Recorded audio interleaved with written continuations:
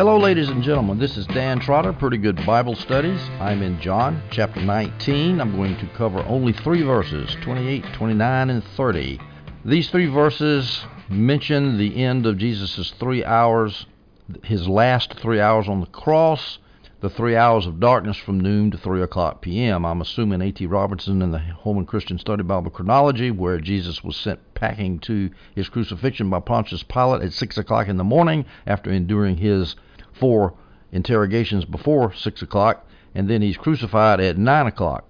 So from 9 to 12 were his first 3 hours on the cross. We covered that in the last audio, covering verses 18 through 27 of John 19. Now we're going to take up the last 3 hours of Jesus on the cross. He was on the cross for a total of 6 hours, from 12 to 3 o'clock p.m., and this will cover, as I said, John 19, 28 through 30. Now, most of the discussion of these last 3 hours of Jesus on the cross, when the land became dark, are covered in the Synoptic Gospels. Mark 15, verses 33 through 37, Matthew 27, 45 through 50, and Luke 23, 44 through 46. I've already done an audio on Mark 15, 33 through 37. I'm going to splice that in here, and this will cover in great detail these 3 hours of Jesus on the cross, his last 3 hours on the cross. And that splice begins now. Hello, ladies and gentlemen. This is Dan Trotter, Pretty Good Bible Studies. I'm in Mark chapter 15. We are in the midst of Jesus' crucifixion. He's been on the cross between 9 and 12 o'clock, and now we're going to take up in this audio the 3 hours between 12 and 3 o'clock, when he died at 3 o'clock in the afternoon on Friday afternoon. We'll start in Mark chapter 15, verses 33 through 35, and we'll, of course, refer to all 4 Gospels as we go through these events. Starting with Mark 15, verse 33, "When it was noon, darkness came over the whole land until 3 in the afternoon. And at 3 Jesus cried out with a loud voice, 'Eloi, Eloi, lema sabachthani,' which is translated, 'My God, why have you forsaken me?' When some of those standing there heard this, they said, 'Look, he's calling for Elijah.'" Now that Eloi, Eloi, lema sabachthani is Aramaic, and it's translated out because the first 2 words, Eloi, Eloi, and in Matthew it's Eli, Eli, which is the same thing in Hebrew according to John Gill, and I take his word for it, I don't know Hebrew. But the first 2 words, Eloi, Eloi, sound like Elijah, and that's why Mark and Matthew give the Aramaic to make it explicable why some of those standing there said, "Look, he's calling for Elijah." Let's now turn to Matthew 27. We'll do verses 45 through 47. Matthew 27:45 says this, "From noon until 3 in the afternoon, darkness came over the whole land." So these last 3 hours that Jesus was on the cross, the land was dark. Now, what caused this darkness? A lot of people like to speculate about this. First option, eclipse of the sun. Can't be.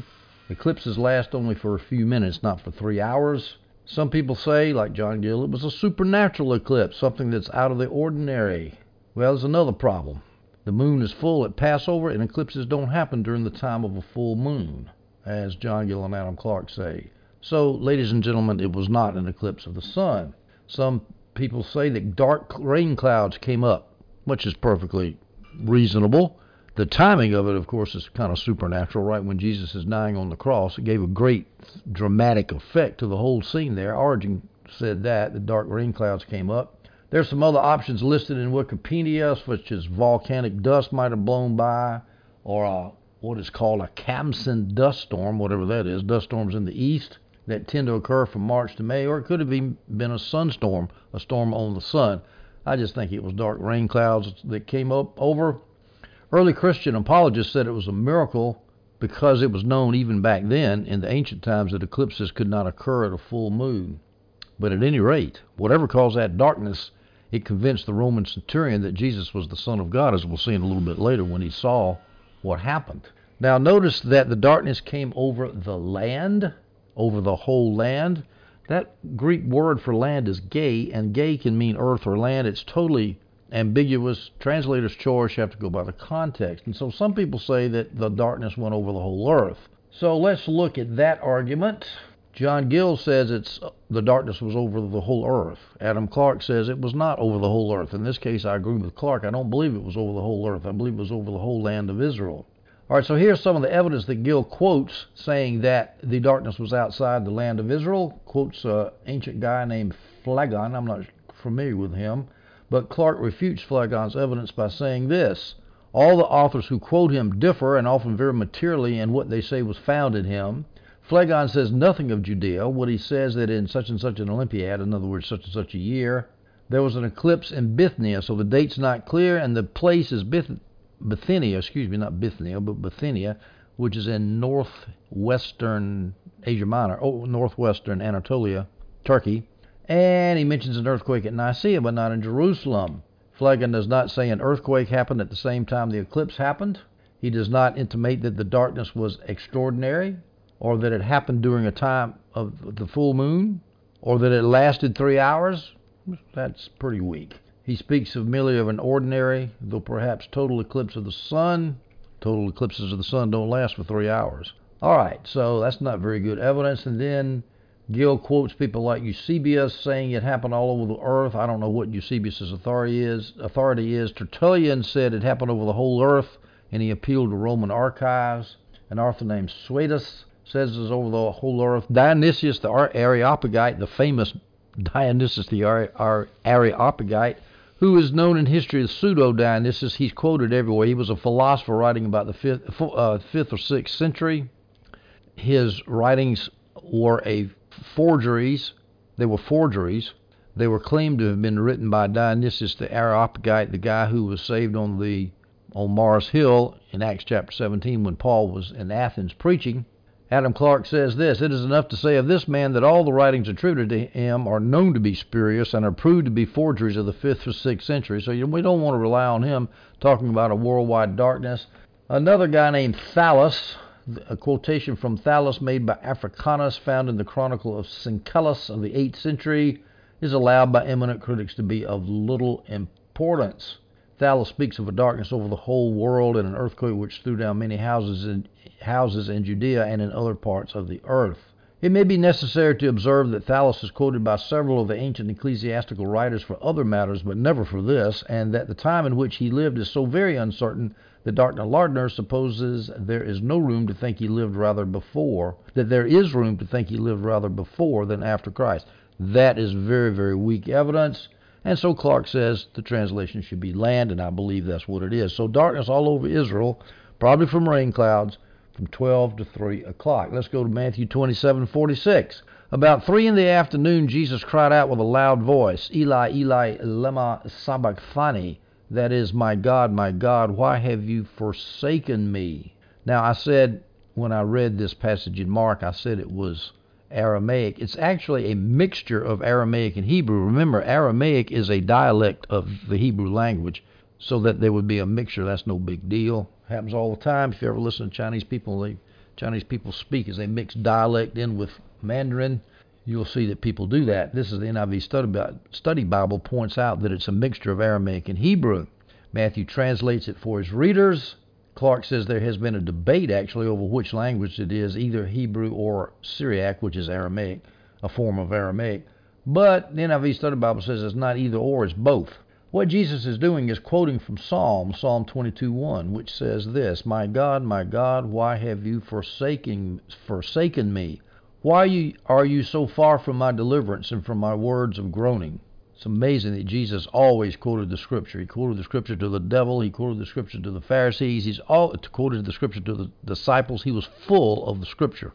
He believed in the written Word of God, unlike certain evangelical wussy-pusses today who are constantly talking about the alleged so-called errors in the Scriptures just because they don't take a little bit of effort to harmonize different scriptural accounts. John Gill points out that 3 in the afternoon was just about the time of the slaying and the offering of the daily sacrifice. The morning sacrifice about 9 o'clock, evening sacrifice about 3 o'clock, and so this is appropriate. He dies as the sacrifice for all of the human race who believe in him. Now when he says, my God, why have you forsaken me? He is speaking, of course, from his human nature.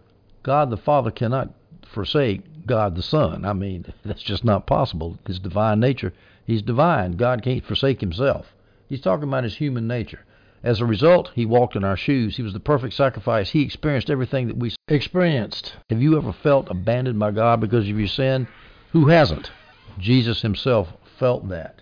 Now, he had been silent during the whole 3 hours of darkness from 12 o'clock to 3 o'clock in the afternoon, and then all of a sudden he broke out in anguish, feeling the divine wrath, feeling the opposition of the powers of darkness, something that is utterly unimaginable and unthinkable to our human ears. Now, what does he mean when he says he was forsaken? My God, why have you forsaken me? Well, let's look at some options. The first option, which is impossible, is that the hypostatical union, that is the union of the human nature and the divine nature, that union was dissolved. And of course, that can't be true. That's absurd. That can never happen. Second option, God didn't love Jesus anymore.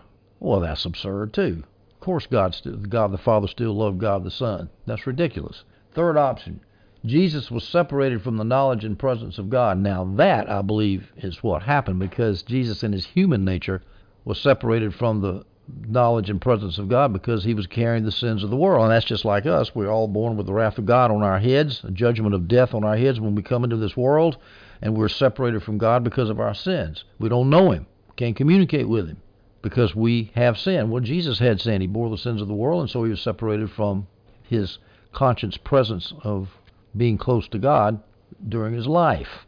I will point out here there's another optional translation. Adam Clarke gives it as, my God, to what sort of persons hast thou left me? Ooh, that's a little bit weak, I think. I don't like that translation. I don't know how strong it is, how reasonable it is, but I don't think that's going to fly. Let me repeat the application for Christians. If Jesus, our high priest, suffered the things that we do, and he did, then it will be normal for us to feel at some point abandoned by God. And every Christian has gone through that way. They say, God, where are you? Some people have actually criticized Jesus. Can you believe that? Criticizing Jesus for saying this. How could the Son of God say something like that God had abandoned him? Of course, God had not forsaken him. Adam Clarke says of these critics, they are unworthy of a man who suffers, conscious of his innocence, and these words argue imbecility, impatience, and despair. In other words, they're stupid for saying something like that. We go to verse 47. When some of those standing there heard this, they said, he's calling for Elijah, because they heard that Eli, my God, in Aramaic or Hebrew or whatever language it was. That's why Matthew translated the language, because it makes sense of these words. He's calling for Elijah. Now, it could be that those who heard didn't understand the phrase, Eli, lama sabachthani. They didn't understand it because they didn't know Hebrew. They might have been Hellenistic Jews standing around. So say Adam Clarke and John Gill. Or it could just be that there were Jews standing by, couldn't clearly hear what Jesus said. Either way, it's reasonable that they would ask about Elijah, especially since Elijah was commonly thought to come in times of distress to rescue the righteous, as my NIV study Bible says. You know, even today, Jews at the Passover, they leave an empty chair for Elijah to come. Elijah was supposed to come before the Messiah. Remember the story about John the Baptist? And Jesus said, and people ask him, well, where's John the Baptist? If you're the Messiah, where's John the Baptist? And Jesus said, John the Baptist has already been here. Elijah's already been here. His name was John the Baptist. So that's why they were asking for Elijah. We now turn to John chapter 19, verse 28. After this, when Jesus knew that everything was now accomplished, that the scripture might be fulfilled, he said, I'm thirsty. This, of course, is 3 o'clock in the afternoon when he's about to die. He knew that everything was accomplished. That means everything that was involved in the salvation of the human race from its sin, assuming you believed in Jesus, that was accomplished. That was done. He had borne the sins of the world. And then he said, I'm thirsty. Now, of course, being thirsty is a natural thing for crucified people. I saw an account of a young guy that got crucified outside of Damascus, and he put up with all kinds of suffering and stoically, but the last day, it took him 3 days to die, and the last day, he was saying, I'm thirsty, I'm thirsty, I'm thirsty, and there was water nearby, and he kept looking at it. So apparently, crucified people are extremely dehydrated, and the thirst about drives them crazy. The fatigue, of course, he hadn't slept in over a day. He had been beaten, nailed to a cross. He was eaten up with grief. It was hot, probably. He had lost a lot of blood, so it's natural that he was thirsty. Now, it says that the scripture might be fulfilled. Well, how? Everything was accomplished that the scripture might be fulfilled, or the scripture might be fulfilled when Jesus said, I'm thirsty. People debate that. Here's some possible references as to how the scripture could be fulfilled when he said, I'm thirsty. Psalm 69:21. which says this: "Instead, they gave me gall for my food, and for my thirst they gave me vinegar to drink." Sounds like a pretty good reference there. Psalm 22:15, "My strength is dried up like baked clay. My tongue sticks to the roof of my mouth. You put me into the dust of death." And of course, Psalm 22 is the famous Messianic psalm. All kinds of scripture in there point to the crucifixion. So the NIV Study Bible, Gill and Jamieson, Fausset and Brown all refer to Psalm 22:15 as being a prophecy being fulfilled by this thirsty remark. That could be. Or it could be that the scripture might be fulfilled by everything that was accomplished in his life, his teaching, his miracles, his suffering on the cross, his passion, all of this, which would refer, of course, to Psalm 22, Isaiah 53, and all the scriptures that pointed to Jesus. I tend to think it's that. It's all the scriptures that pointed to Jesus. All the scriptures that pointed to the salvation of Jesus, the salvation of the world through Jesus' sacrifice. Let's turn now to Matthew chapter 27, verses 48 and 49, starting with verse 48. "Immediately one of them ran and got a sponge." One of the bystanders, could be a bystander, could be a soldier, ran and got a sponge, filled it with sour wine, fixed it on a reed, and offered him a drink. John 19, verse 29 says that there was a vessel full of vinegar set close by. That verse says this: "A jar full of sour wine was sitting there. So they fixed a sponge full of sour wine on hyssop and held it up to his mouth." Now, why did they do this? Here's some options as to the motives of those standing by. They could have been doing it to revive his spirits. Now, Gill denies that. I think Gill's wrong. In my opinion, somebody had sympathy on him. William Lane, the famous commentator on Mark, says that the bystanders wanted to keep Jesus alive long enough to see if Elijah would rescue him. In other words, the more he drank, the longer he's going to live. Maybe Elijah will come get him off the cross. Now, there's an interesting thing here. When Jesus first got, maybe it was on the Via Dolorosa, on the road to Golgotha, or maybe it was when he got there, but the women of Jerusalem offered him wine mixed with myrrh, and Jesus refused it because that was a narcotic. It was supposed to dull some of the pain, but Jesus wanted to be fully conscious when he bore the sins of the world. And here, he took the drink. According to some commentators, it's questionable whether he actually drank it. We'll see in John, it says he received the vinegar. It's not clear that he actually drank it. But assuming he did drink it, it was because he wanted to stay awake as long as possible to make sure that his mission of bearing the sins of the world was accomplished. Some people have said the sour wine was offered to hasten Jesus' death, but that can't be. Sour wine was a refreshing drink that soldiers and laborers used all the time. John Gill claims it was to mock him. Jesus said he's thirsty, and so they said, "Oh, you're thirsty, huh? Well, let me give you some wine." Well, why would that mock him? Because wine is a good drink, not a bad drink.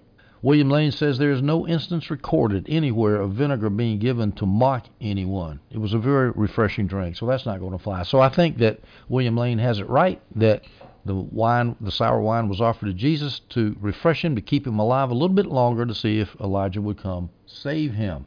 We go to Matthew 27, verse 49. "But the rest said," other people there said, "Let's see if Elijah comes to save him." Now, I've already mentioned this. The NIV Study Bible said that it was commonly believed that Elijah would come in times of critical need to rescue the righteous. The Jews thought that Elijah was the forerunner of the Messiah, as we know from Jesus' teaching. So it's logical for him to come to rescue the Messiah. And John Gill points out the Jews had a notion that Elijah commonly came and talked to the people. So that's why they were asking for Elijah. Now let's turn to John's account of this incident. John 19, verse 29. "A jar full of sour wine was sitting there. So they fixed a sponge full of sour wine on hyssop and held it up to his mouth." Now, hyssop is an extra detail.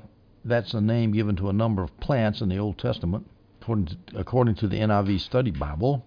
As the question arises, what is the relationship of the hyssop to the sponge? Adam Clark says a great variety of conjectures have been produced to solve the difficulty in this text. I don't see why it's such a difficulty, really. Here's one option. The reed and the hyssop were the same thing. Adam Clark and Jamieson, Fausset and Brown affirmed this. The hyssop was, and then at the end of the hyssop was attached to the sponge. A hyssop was a kind of a medicinal type plant, like aloe vera, aromatic, positive things go with hyssop. It was used in the Old Testament ritual, I think in the ritual of the Red Bull, the heifer. Another option is that the reed and the hyssop were distinct things. The hyssop was tied to the reed on one end and to the sponge on the other. Well, I don't know about that. I think it's probably just easy to say that there was a reed, hyssop at the end of the reed. It was given to Jesus. All right, now it was held up to his mouth, John says. Either he drank it or he didn't drink it. It's not certain whether he drank it, according to John Gill. I've seen some writers who are very certain that he drank it. The very next verse, which I'll read now, sounds like he did drink it, because in verse 30 in John 19 it says this: when Jesus had received the sour wine, when he had received it. Now that's a little bit ambiguous. You're not sure whether they just took it up there and he looked at it and he didn't take it, and he didn't actually drink it, but he just took it. He took it with his mouth, because they held it up to his mouth. But I think he finally took it. He realized that he was finished bearing the sins of the world. Then he said, it is finished. Then bowing his head, he gave up his spirit. Now let me read you some good quotes about this very famous last words of Jesus. It is finished. You know what the last words of Socrates were? I owe Asclepius a cock. I mean, this noble death of Socrates that everybody talks about so much, the last thing he said was, I need to sacrifice a rooster to a god. Apparently even Socrates, as calm as he was about death, he was still worried about maybe a god might not quite be satisfied with him. But anyway, Jesus' death is much more majestic. He said it is finished. NIV Study Bible says he came to do what he accomplished to do. Adam Clark says this, quote, I have executed the great designs of the Almighty. I have satisfied the demands of his justice. I have accomplished all that was written in the prophets and suffered the utmost malice of my enemies. That's what Jesus meant when he said, I am finished. Jameson, Fawcett, and Brown say this, quote, the law was fulfilled as never before, nor since, in his obedience unto death, even the death of the cross. Messianic prophecy is accomplished. Redemption is completed. He hath finished the transgression and made reconciliation for iniquity, and brought in everlasting righteousness, and sealed up the vision and prophecy, and anointed a Holy of Holies. He has inaugurated the kingdom of God and given birth to a new world. So that's a pretty majestic statement. There was a lot of majestic thoughts contained in that short phrase, it is finished. Now, when it says he gave up his spirit, that's an unusual way of describing death, according to the NIV Study Bible, and it perhaps suggests an act of the will. In other words, he freely laid down his life by giving up his spirit. It wasn't taken from him, he voluntarily gave it up. That's a supposition, reasonable, I suppose, even though it's probably unprovable. Now let's go to Matthew 27:50 and read this. Jesus shouted again with a loud voice and gave up his spirit. Here we have some more details. First of all, it says he shouted again with a loud voice. So twice did he shouted when he was on the cross. The first time he shouted was in verse 46 of Matthew 27. In that verse, which we just read recently, it says this, about 3 p.m, Jesus cried out with a loud voice, Eli, Eli, lama sabachthani, that is, my God, why have you forsaken me? Notice that it was with a loud voice that he did this. And remember, crucified criminals don't speak with loud voices. They have absolutely no energy left. But Jesus cried out very loudly, my God, why have you forsaken me? We'll see later that's really influenced the people watching this crucifixion, that this was not a normal man who was being crucified on this cross. That was the first time that Jesus cried out loudly. The second time is here in verse 50 in Matthew 27. Jesus shouted again with a loud voice, it is finished. We know that by comparing the loud voice in Matthew 27:50 to the it is finished in John 19:30. Now, here's some options as to what this loud voice showed, what kind of emotions this loud voice showed. John Gill says it could have showed the vehemency of his affection because of his love for God, his strong confidence in God, his fearlessness of death. Jesus could have said it loudly so the crowd could hear, because what he was saying was of great importance. And we're talking about it now, 2,000 years later. It is finished. He had just expiated the sins of the world.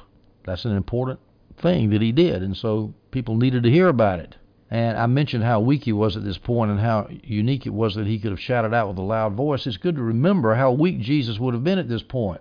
As John Gill says, after such agonies in the garden and so much fatigue in being hurried from place to place, and such loss of blood as being buffeted, scourged, crowned with thorns, and nailed to the accursed tree, where, being stretched, he had hung for some hours, that he could cry out with such a loud voice was a mark of his divinity, John Gill says. We'll see in Mark 15:39 the effect it had on the centurion. When the centurion who was standing opposite him saw the way he breathed his last, he said, "This man really was God's son." We'll talk about that a little bit more later.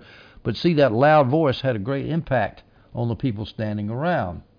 As the NIV Study Bible, this was such an unusual thing because crucified men were usually exhausted and unconscious before dying. Now, when it says he gave up his spirit, that means he voluntarily died. His life was not taken from him, according to John Gill and Adam Clark. He was a free will sacrifice for sin, according to Adam Clark. He did not hang on the cross till he died through pain and agony. He gave up his spirit. His bones were not broken to kill him because he was already dead when the soldiers came by and checked, because he had given up his spirit. All right, let's turn to Luke chapter 23, verse 46. One more verse and we'll be finished with the crucifixion. And Jesus called out with a loud voice, "Father, into your hands I entrust my spirit." That entrust my spirit is something extra or different than the other Gospels. So that, of course, emphasizes the idea, which I've already mentioned, that his death was voluntarily. He voluntarily gave his spirit up. Saying this, he breathed his last. Now, by the way, by saying I entrust my spirit to God the Father, that shows that Jesus believed in an immaterial spirit that was separate from the body. There have been throughout philosophic history people who were materialists who say that there is no soul, that our conscious mind is a result of material processes in the brain. No. What Jesus said, when I give up my spirit, this is another proof of the immateriality of the soul and of its separate existence when the body is dead, as Adam Clark said. And if that's true of Jesus, he's the paradigm new creation, the new man. That means our souls are immaterial and we ain't ever going to die. All right, now let's examine what Robertson calls the phenomena accompanying the death of Christ. We're going to look at three Gospels here, Matthew, Mark, and Luke. John doesn't have anything. We'll start with Luke, the last part of verse 45, which says this: "The curtain of the sanctuary was split down the middle." This is right at the time of Jesus' death at 3 o'clock in the afternoon. That curtain was the curtain that separated the holy place from the Holy of Holies, according to my NIV Study Bible. Let me read you from Exodus 26:31 through 33, the legal description of how the curtain was supposed to be made. "You are to make a veil of blue, purple, and scarlet yarn, and finely spun linen with a design of cherubim worked into it. Hang it on 4 gold-plated posts of acacia wood that have gold hooks and that stand on 4 silver bases. Hang the veil under the clasp and during the Ark of the Testimony there behind the veil. So the veil will make a separation for you between the holy place and the most holy place." And of course that veil was to keep people from wandering in or invading the Holy of Holies, because the Holy of Holies is where the Shekinah glory of God was, and he was totally holy, and we are so sinful that nobody can go in there without getting killed, except the priest on the Day of Atonement. So when this veil was split, this symbolism is very clear. It means now we can walk straight into the Holy of Holies because Jesus died, and that veil is not there anymore to keep us out of the presence of God. In other words, Jesus has made it possible for believers to go directly into the presence of God. Hebrews 10 verses 19 through 22 says this: "Therefore, brothers, since we have boldness to enter the sanctuary through the blood of Jesus by a new and living way, he has opened for us through the curtain, that is his flesh. And since we have a great high priest over the house of God, let us draw near with a true heart in full assurance of faith, our hearts sprinkled clean from an evil conscience and our bodies washed in pure water." So now there's no distinction between Jews and Gentiles. We can all just walk right in there without having to go through the priesthood, because Jesus is our high priest. We've entered through his flesh, which is a shorthand way of saying he died on the cross, and therefore we can enter into God's presence now. So that's like saying we've entered in through his flesh. Now this was an astonishing sight. The earthquake that happened right at Jesus' death at 3 o'clock most likely screwed up the lintels on the temple and probably broke the heavy lintel, and the curtain came crashing down, and which would have been an astonishing sight because the curtain was very thick and it was 40 cubits high. That's about 60 feet high. Huge temple top to bottom. Let's now turn to Matthew chapter 27 verses 51 through 53 to continue the story. Suddenly, verse 51 says, "Suddenly the curtain of the sanctuary was split in two from top to bottom. The earth quaked and the rocks were split." A little bit more detail here than in Luke. Quake. The earth quaked. According to John Gill, this was an indication of divine anger at what had been done. A detestation of the sin of crucifying Christ. If Gill is right, that's a perfect I think that would be a perfect symbol for God saying, look, this is what you've done, earthquake.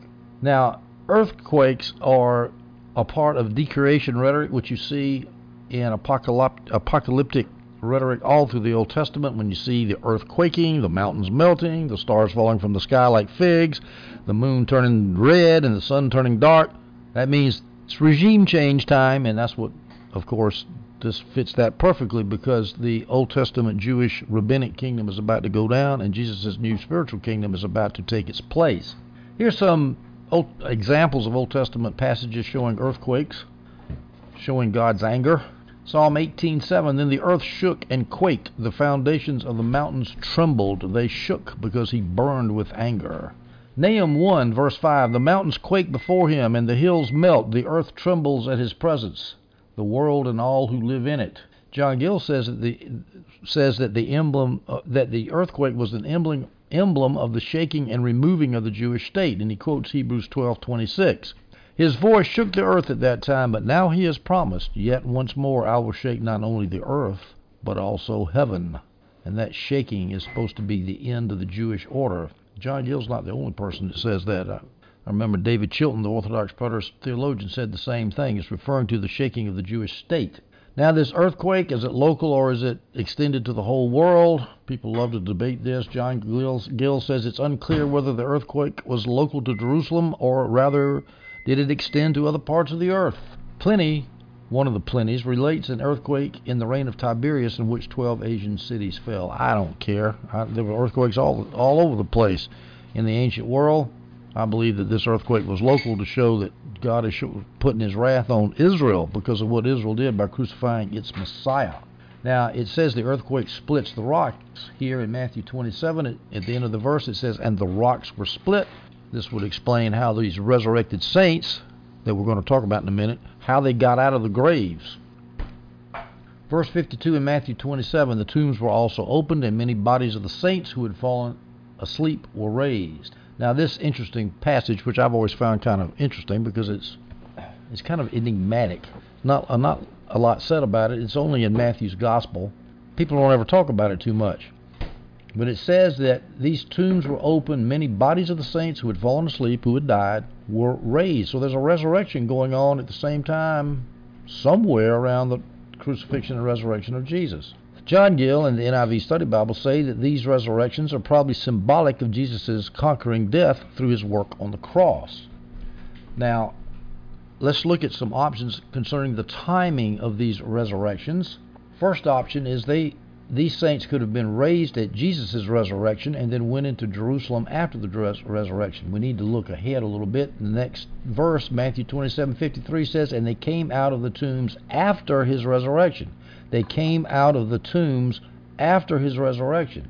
Well, you could take that and say, okay, after Jesus is resurrected, they were resurrected, and then they came out of the tombs. That's option number one. Option number two is they were raised Friday, on Good Friday, at Jesus' death, and then Sunday they went into the city, because the next verse in Matthew 27:53 says they came out of the tombs after his resurrection. It doesn't say they were raised after his resurrection. It just says they came out of the tombs. They could have been raised Friday, hung around in the tombs for 3 days, and then came out Sunday and walked into Jerusalem. That's a possibility. I'm going to show you. I don't think that's likely. Another option is they could have been raised on Friday when Jesus died, and then just hung around the tombs, and then walked into the city on Jerusalem again. But why would they do that? It doesn't make sense they would lie awake, alive in a grave for 3 days and then come out, or coming out of the grave because the earthquake had split the graves open. They came out, and then they just hung around before they decided to walk into Jerusalem.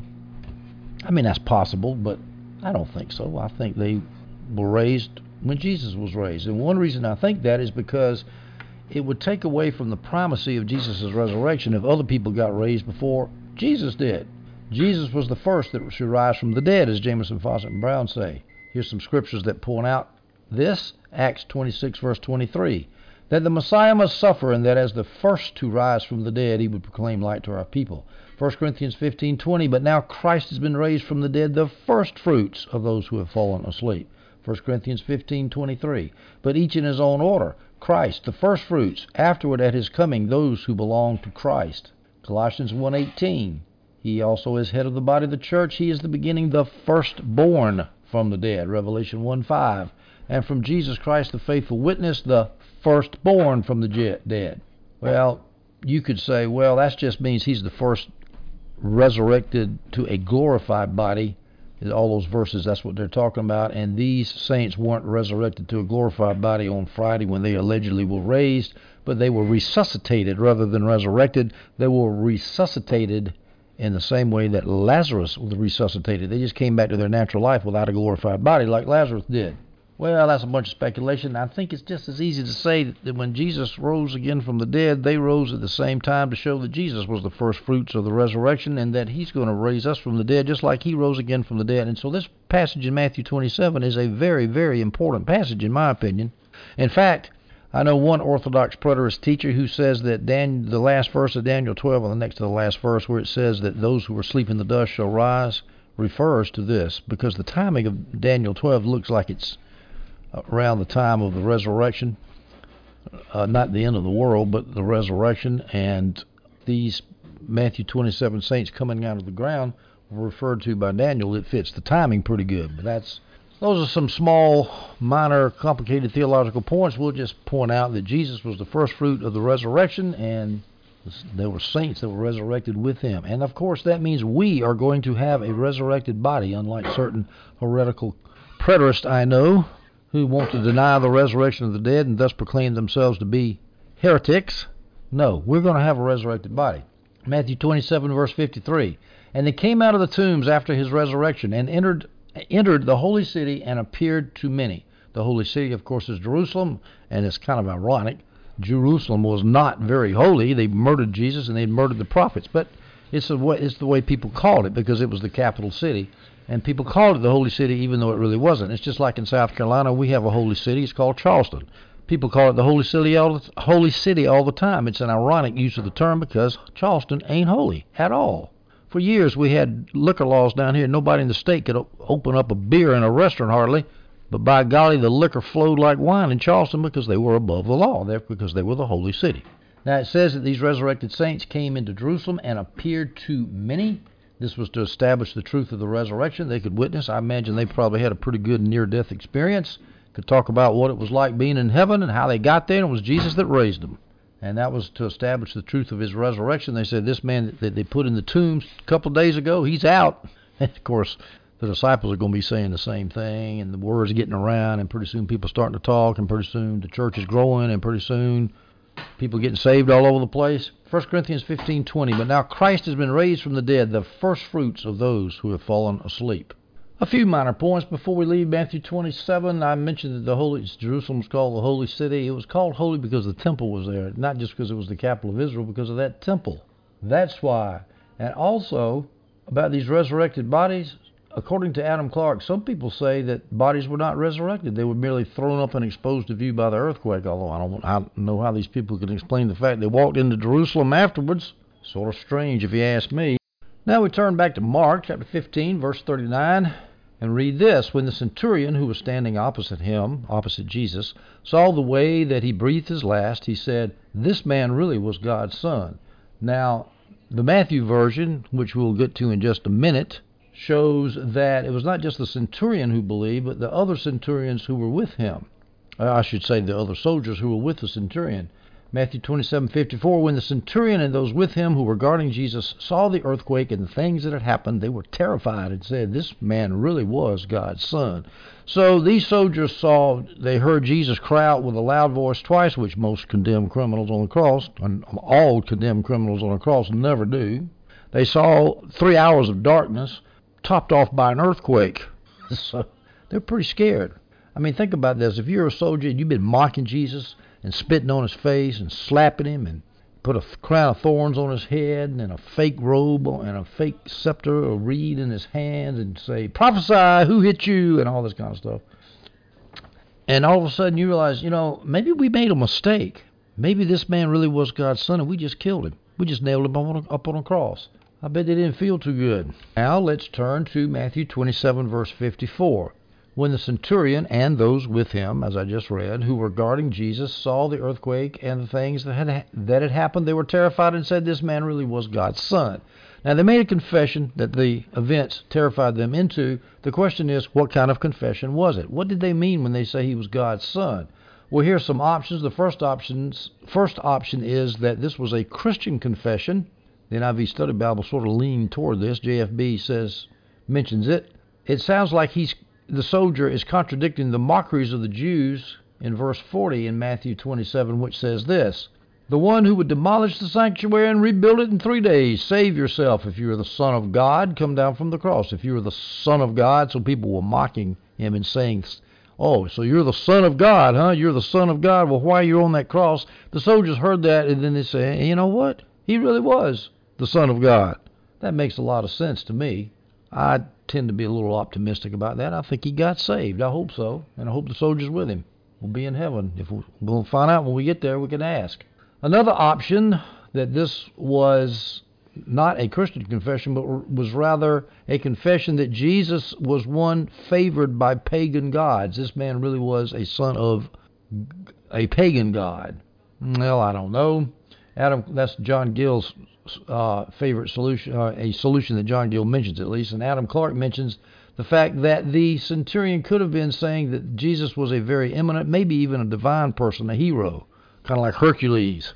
Adam Clark says this: a son of God, as the Romans used the term, would signify no more than a very eminent or divine person, a hero. So it's not really clear whether the man was saved or not, but he was definitely impressed. Definitely thought he was innocent, not a criminal. The centurion, by the way, was the one in charge of Jesus' 4 executioners. The centurion usually commanded about 100 men in the Roman army, and the centurion was the guy that in charge of the 4 soldiers who were guarding Jesus on the cross. Now we go down to verse 55. Actually, we don't go to 55 right now. Let's hold off on that. We now turn to Luke chapter 23, verses 47 and 48. When the centurion saw what happened, he began to glorify God, saying, this man really was righteous, or God's son, as Matthew and Mark put it. He really was righteous, which is the same thing as saying he was God's son, because you could translate it, this man was the righteous one, capital R, capital O. Now, whether he meant it as God's son or rather just as he was an innocent man, it's difficult to determine, as the NIV Study Bible says. But however, whichever way he meant it, he declared Jesus was innocent. The gospel writers felt it was significant because the centurion was in charge of the crucifixion, and the person in charge of the crucifixion said Jesus was innocent. Now we move to the consideration of who was standing there looking at the crucifixion. We go back to Mark chapter 15, verses 40 and 41. There were also women looking on from a distance. Among them were Mary Magdalene, Mary the mother of James the Younger and of Joseph, and Salome. Mary the mother of James the Younger and of Joseph, and Salome. When he was in Galilee, they would follow him and help him. Many other women had come up with him to Jerusalem. Lots of women supporting Jesus during their ministry. We often forget about this because these men kept traveling around, could not have done it without women to help them. Some of them were out with their money. In fact, Luke 8:3 says this: Joanna, the wife of Chuza, Herod's steward, Susanna, and many others who were supporting them from their possessions. That's how these fishermen who didn't have any fish anymore because they quit their job, that's how they were making it, because some of these women were giving them money. Now let's look and see who some of these women are. All right, let's turn to Matthew 27, verse 55. Many women who had followed Jesus from Galilee and ministered to him were there looking on from a distance. As we said, they supported him and ministered to him. They helped him.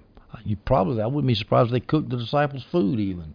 Maybe washed their clothes even. Stuff, the nitty-gritty things that people don't ever think about, what it's like traveling around a country barefoot, not barefoot, but without a job, being itinerant apostles. A lot of work to be done. A lot of work that's not very glamorous. Now they were there. Why were they at a distance? It says they were separated by the crowd of mocking people and the soldiers, say John Gill, and it was hard for the women to push through all that. That's probably true. Adam Clark says it's because they were modest and the prisoners were crucified naked. Well, maybe both reasons why they were standing at a distance. Now you notice the women were there. Where was Peter? The one who said he would follow Jesus even to the death. He wasn't there. How about the other disciples besides Peter? They weren't there, except maybe John, because Jesus eventually entrusted his mother to John, but most of them had fled and stayed fled. Of quote from Adam Clarke, "To their everlasting honor, these women evidenced more courage and affectionate attachment to their Lord and Master than the disciples did, who had promised to die with him rather than forsake him." God bless these women. Let's go to Matthew 27, verse 56. "Among them were Mary Magdalene, Mary the mother of James and Joseph, and the mother of Zebedee's sons." Now, I just finished reading in the parallel passage in Mark. Salome is in the place of the mother of Zebedee's sons, and so we put those two together and we figure that Salome is James and John's mother. Salome was the wife of Zebedee and the mother of James and John. She was the one that wanted James and John to sit at the right hand of Jesus in the kingdom. So that's one that was standing there with Jesus. Then we got Mary Magdalene. We know about her because in Mark 16:9 we read this. "Early on the first day of the week after he had risen, he appeared first to Mary Magdalene, out of whom he had driven 7 demons." So she was the first person to see Jesus upon his resurrection, and she was also a demoniac, a severe demoniac. She had 7 demons. Luke 8:2 says this, "And also some women who had been healed of evil spirits and sicknesses. Mary called Magdalene," parentheses, 7 demons had come out of her. So she's well known. No trouble identifying her. Now, this other Mary is sort of shadowy. I always call her the other Mary.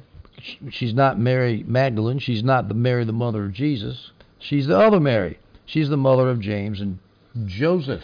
She's also called the wife of Cleophas, or Alphaeus. Alphaeus and Cleophas is the same thing, same name. Now, there's all kinds of controversy over who these people are. I don't know how deep I want to get into it. I think I can say with a little bit of confidence that this other Mary was the mother of James the Younger, because in the list of disciples, James the Younger is called James the son of Alphaeus, Matthew 10:3, and Cleophas is another name for Alphaeus. In John 19:25, that Cleophas we just read, we're going to assume is Alphaeus. And this is a very complicated issue, and I'm not going to get into it in any more detail. The speculations are just on and on and on about who's who.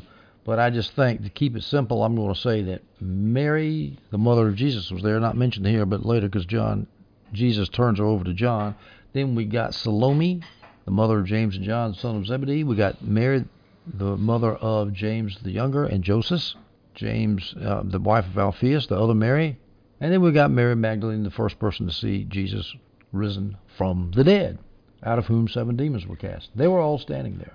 And it has been said that these women were mentioned here for the sake of the narrative, because of the narrative about purchasing spices for the Lord's body, because we're going to see later that these women came to prepare Jesus' body for burial. Even though Joseph and Nicodemus was doing that, they watched, and they were going to come early Easter morning to do the same thing, to prepare his body for burial.